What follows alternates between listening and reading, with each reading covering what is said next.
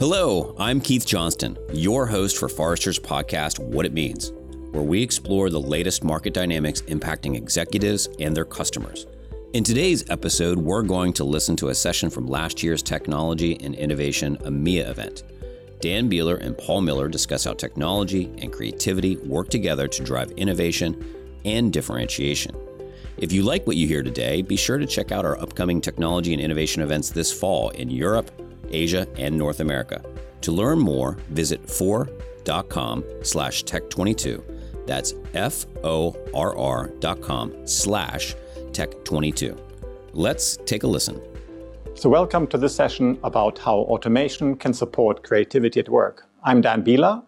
I'm an analyst at Forrester, and I focus primarily on innovation and the future of work. And I'm here with my colleague, Paul Miller. Paul. Thanks, Dan, and hello, everybody. As Dan said, my name is Paul Miller, Principal Analyst based here in the UK, and focus primarily on the smart manufacturing space, as we'll be hearing about in a moment. Dan, back to you. How do automation, technology, and creativity fit together? Creativity is at the center of its activities really an act of conceiving something new. Technology, meanwhile, can undoubtedly kill creativity. Just think of teenagers who are mindlessly using their smartphones. And automation technology involves the mechanization to remove people from certain tasks. And many people would say that's a cause for concern. But if we free up our time from mundane and repetitive tasks, then automation technology isn't really threatening creativity. We would argue it's enabling it. This session today will focus specifically on the dynamics of automation in a European context. And in Europe, we have a greater government involvement and oversight of businesses than in North America and many Asian countries. The opportunities and extent of automation, therefore, will differ quite significantly from scenarios in North America and in Asia. Also, automation will impact the European workforce differently, depending on which country, of course, and which sector we are talking about. And in Europe, we can, of course, see that it's not just one picture, one homogeneous entity. Specifically, what we see in Europe is that there are large differences in economic performances. We see there are varying employment levels in manufacturing, depending on which country. Businesses are facing heterogeneous labor regulations, very much depending on the country. And there are fragmented skill clusters in different European regions. Also, governments have developed different priorities in terms of their COVID stimulus packages. And we see European manufacturers aiming to boost business resiliency through global supply chain redesign, which has a big impact on certain European regions for sure. And lastly, digital manufacturing requires process transparency into all computer systems in manufacturing plants across Europe. Customer demands are shifting more rapidly than ever. We see this in really all the interactions that we have with clients.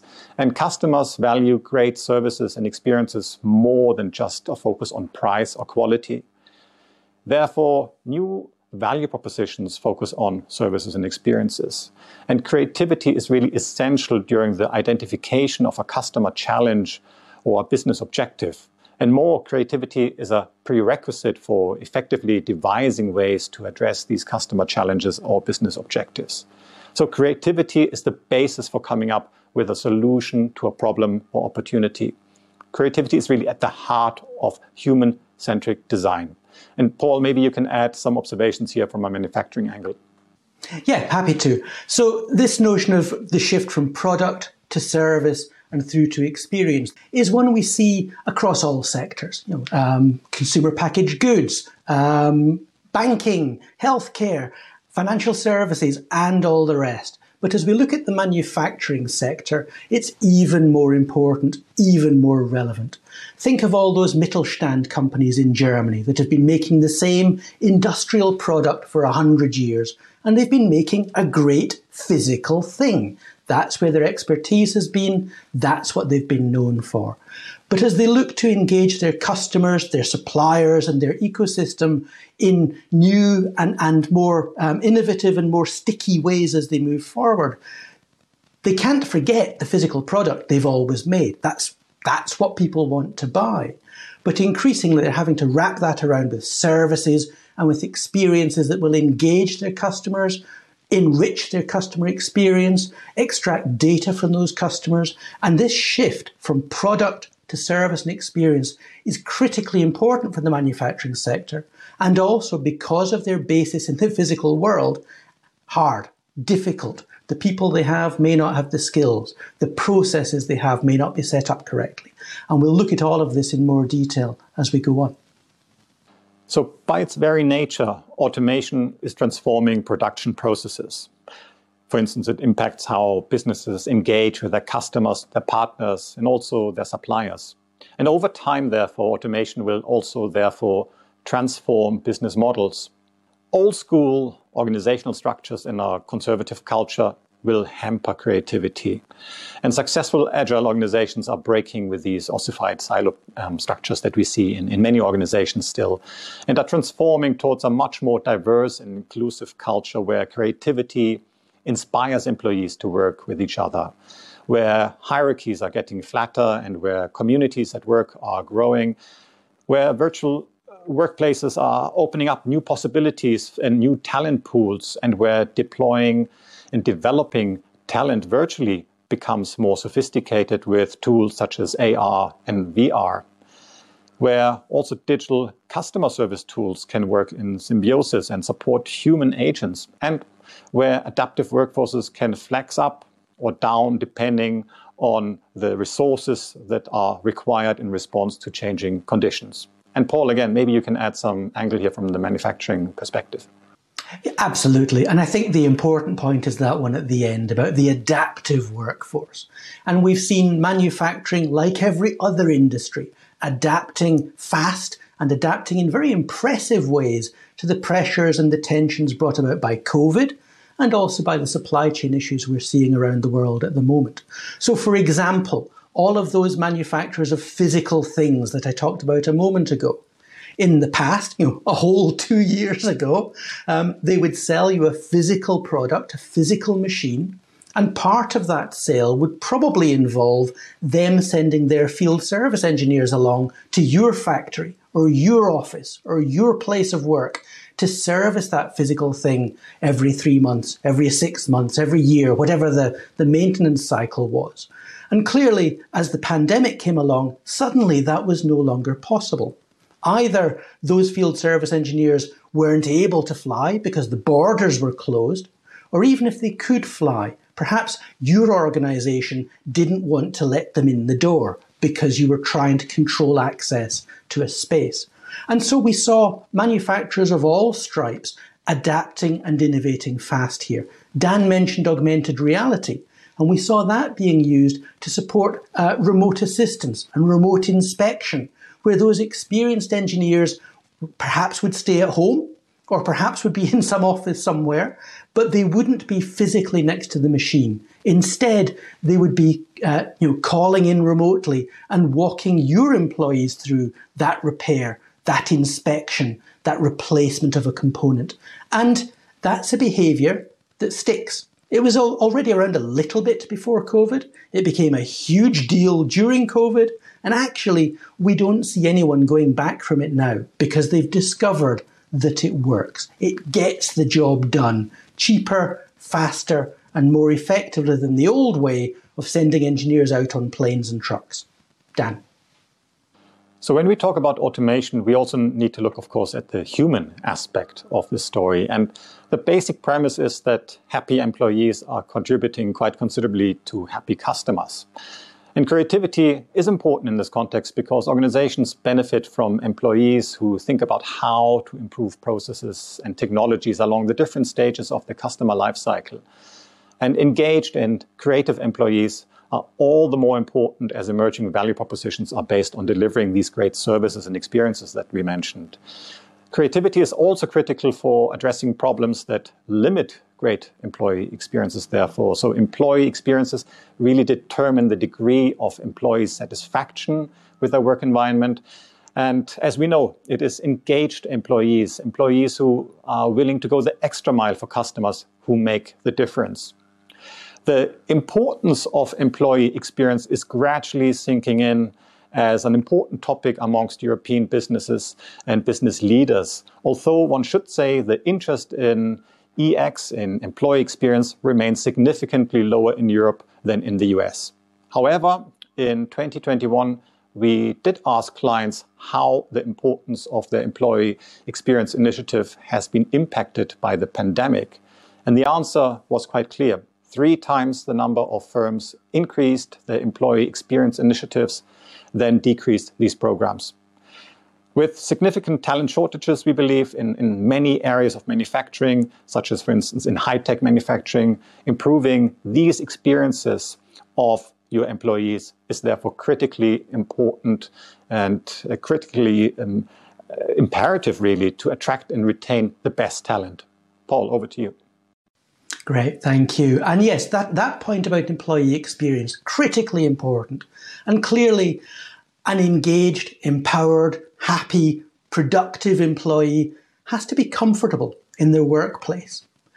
And one of the things that drives discomfort massively is any talk of automation. That automation may be physical automation, so robots, or it may be software automation, replacing human processes and human workflows with software, things like robotic process automation, for example. And this is the immediate assumption. As soon as we start talking about automation, it's about replacing people. It's about firing people and replacing them with robots, hardware or software. And of course, done right, that's not necessarily true. The way Forrester looks at this space, and has done for a number of years, is very much to consider automation as an augmentation of the human. It's a way of taking away some of the mundane, repetitive, dangerous tasks that humans at the moment have to do, allowing robots to do those, not so that you don't need the people, but so that the people can do better things, more enriching things, more important, more valuable things. So for example, instead of having a human being picking up lots of heavy pallets, let a robot do that. Robots are good at picking up heavy things.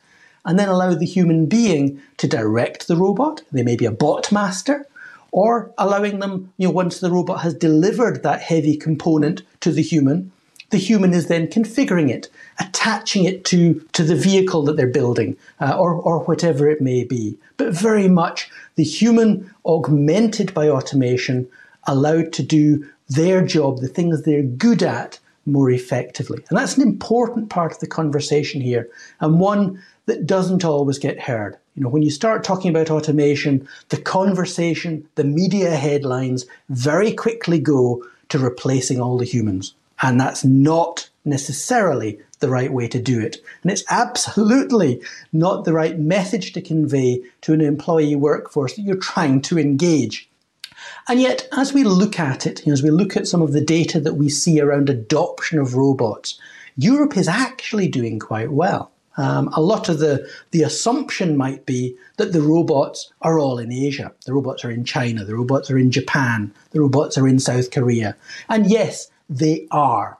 But we're also seeing significant adoption of physical hardware robots in Europe as well. And as Paul already hinted at, there are, of course, these scary headlines like 60% of all workers in Europe could see themselves being replaced by automation, or 70% of job tasks are likely to change significantly because of automation. Yes, these figures are out there. The jobs most likely to be affected by automation imply often low levels of education, routine tasks, predictive tasks, and no complex social interactions. For instance, we could be talking about drivers, machine plant operators, cleaners, construction workers, and yes, also manufacturing. In a recent survey, we found that European employees are more suspicious of automation technologies than their Asian colleagues. Only 6 out of 10 European workers really trust automation technologies. They are clearly more concerned about issues like privacy, or more fearful of being replaced by a robot than some of their colleagues in other parts of the world.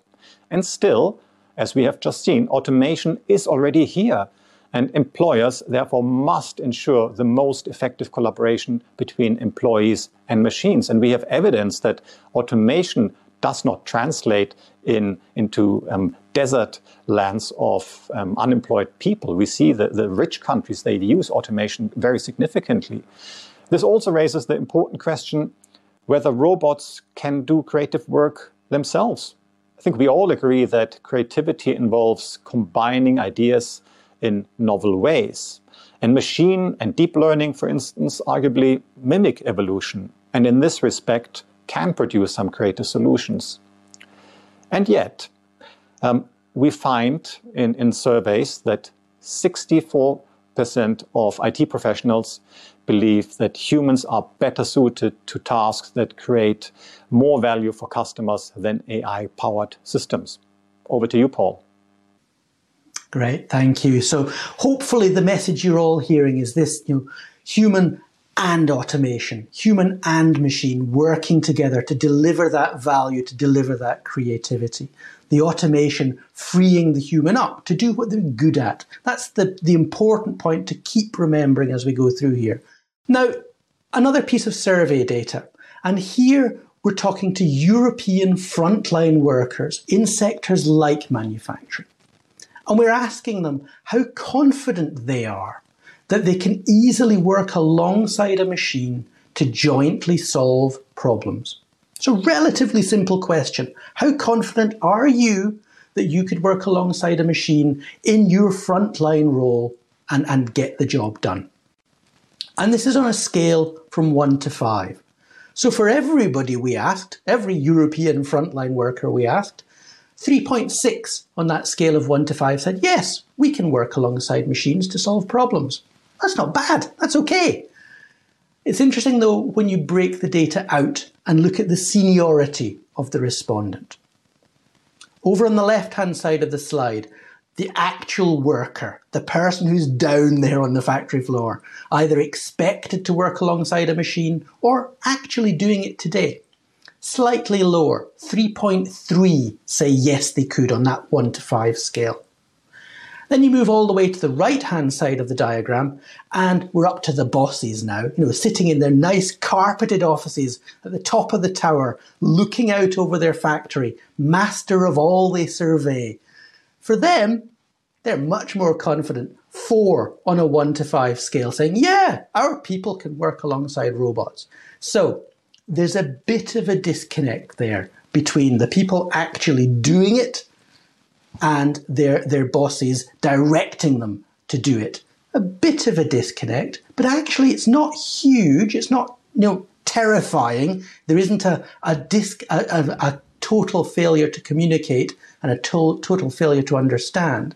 But there is a bit of a separation there. And so it's worth remembering that. If you're one of those bosses looking out from the top over the factory, spend some time down there on the factory floor. Talk to people who are actually doing the job and begin to understand some of their concerns. Begin to reassure them where you can about those concerns. So with that, that's sort of the high level, the theoretical stuff, the process stuff. We now want to make it a little more tangible with 3 examples of European organisations actually doing this and doing it well. First of them, Dan. Thanks. So let's look at one of the largest and oldest manufacturing businesses in the world, Bosch. It's very large, very traditional. And over a decade ago, Bosch realized that it could not really keep up with the pace of innovation that smaller, nimbler digital competitors put up. And so initially, Bosch thought that it could solve this problem of innovation speed essentially through digitizing its technology infrastructure. And for instance, it started to introduce solutions where they made humans to work with robots more closely. Bosch intensified the usage of robots that work alongside humans. In particular, it ramped up its APAS assistance. And one such division, Bosch Rexroth, for instance, relies on collaboration between humans with a robot for the precise tightening of motorbike spokes at BMW motorbike plants. It also uses robots for automated picking, as Paul hinted at earlier, and also inspections of the quality of products. But interestingly, this alone did not really translate in much faster innovation cycles and greater creativity. So Bosch realized there is more to this problem, this challenge, than the technology part, and it embraced the notion of transforming its culture. And now Bosch combines human-robot collaboration with cultural transformation. It defined a new purpose as a North Star so that everybody could rally behind it, invented for life in Bosch's case. It created diverse teams, so different educational levels, different social backgrounds, ethnicity, age, gender, and so on. It implemented permanent cross-functional teams to break down the silos between different divisions and set the user and the customer as the constant center of all its innovation activities. It also introduced a concept of coach-like management styles, whose job it is to support the employees. And it increased and boosted its communication transparency, so more frequent communication, flatter hierarchies, more authentic communication. Paul, over to you again. Great, thank you. So from Germany to France, Schneider Electric, another large European manufacturer with over 300 plants around the world, making all sorts of things. So they're well known in the energy sector, they're well known in the data center space, smart buildings, smart home type use cases as well, and lots of other things as well. The important point for Schneider, as they've gone through their digital transformation and as they've engaged with things like the World Economic Forum and their Smart Factory Lighthouse program, and Schneider has 2 or 3 of those now, their overriding observation was the focus on outcomes, not technologies. Now, this should not be surprising. This should be obvious. But we all consistently fall back onto thinking about technologies and not the problem we're trying to solve. We keep doing it, every one of us. And in Schneider's case, the recognition that we're not deploying an IoT platform for IoT platform's sake. We're not deploying robots for the sake of having some robots. We're not doing an augmented reality pilot just to play with some cool augmented reality technology. We're solving customer and employee problems. And we focus critically down on that. The other recognition was that they needed to get down on the factory floor. The innovation team back in the carpeted parts of the organization talking about what might be nice to do gets you so far. But actually, you need to get down into those 300 factories and talk to the people who are doing the job for real, understand the process they're going through, understand the outcome they're trying to achieve, hear from them where the friction is, where the pain points are. Ask them how they would do it differently. You will often find, given the autonomy, given the freedom to create, the individuals doing the job know how to do it better. They just haven't been allowed to because the rules have to be followed. The org chart has to be obeyed.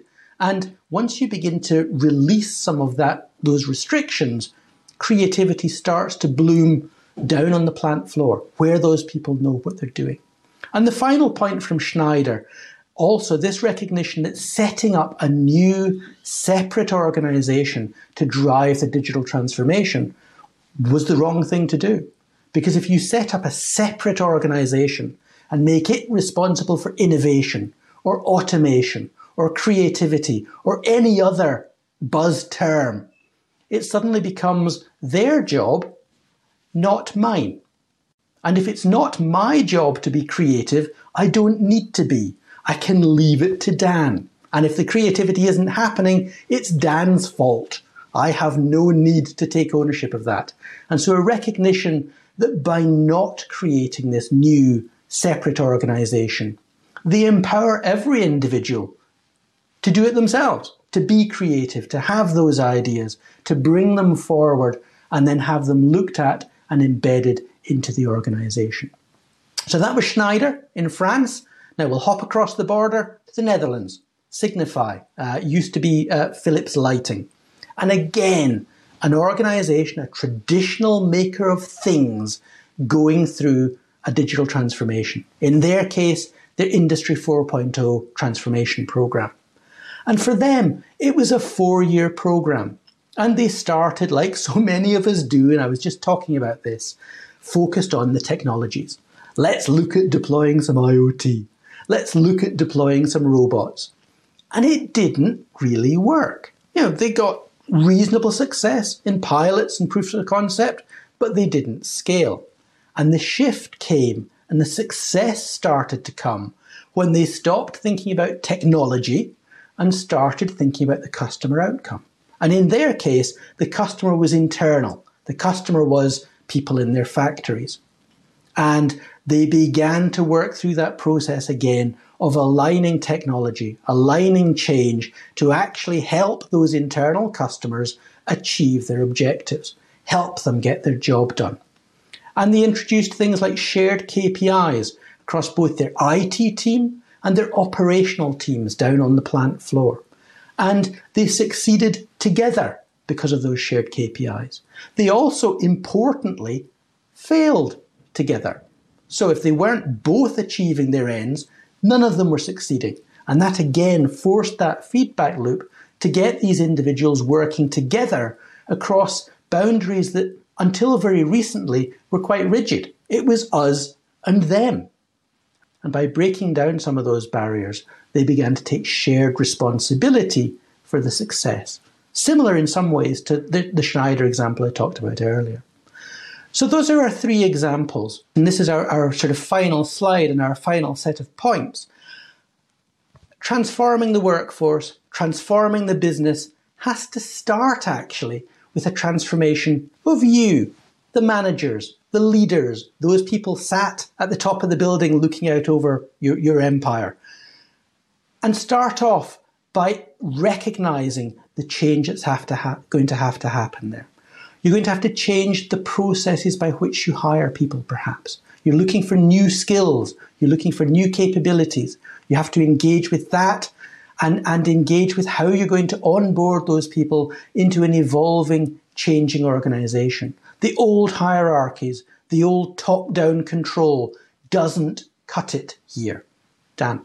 And the very role of a traditional manager is transforming into that of a guiding coach. Because we believe that the leaders of tomorrow, and we see evidence of this, will give their people more leeway and empower them more. So we see the shift that Paul hinted at from the classic top-down command and control management towards that of a coaching-style management approach. And these managers help employees to fulfill their tasks. Therefore, it's critical to make management innovation a mandatory topic as part of the automation transformation and reserve management control for issues like emergencies or non-performing staff or also new hires. Paul. Just very briefly, I've said this several times over the past half hour. Culture is the key here. Engaging those people, empowering those people, having them feel connected to the organization. Even the lowest shop floor worker, banging away at metal, they have to feel engaged and empowered as well. Technology, which is often where we go first, is a very, very, very small part of the story. If you don't get the culture right, all the robots, all the machine learning, IoT, all the IoT in the world will not help. Dan. And importantly, you need to find the right balance of innovation creativity with process development. So the culture of creativity and collaboration relies heavily on issues like agility, experimentation, open ecosystems, and the like. And at the same time, there needs to be some level of structure to ensure that proper steps are being taken to advance innovation through the different stages of development. Think of identifying customer needs or obtaining approvals, the feasibility testing of particular inventions. Think of customer safety, cyber threats, or of course regulations and compliance. Solutions to this balance could be to explore a skunkworks approach to innovation or to autonomous work teams with minimal supervision. For some interesting details, how you can really find the right balance, look at our recent Amazon case study that we have written. There are lots of interesting ideas that are worth exploring. If you would like to learn more, please do get in touch. Please do have a conversation with us and look at how some of the examples we shared from Bosch, from Schneider, from Signify might apply in your organisation as well. So thank you all very much for your time and enjoy the rest of the event. Goodbye. If you like what you heard today, subscribe to Forrester's What It Means podcast on Apple Podcasts, Google Podcasts, or your favorite podcast player. To continue the conversation, follow Forrester on Twitter, Instagram, and LinkedIn, or drop us a note at podcast@forrester.com. Thanks for listening.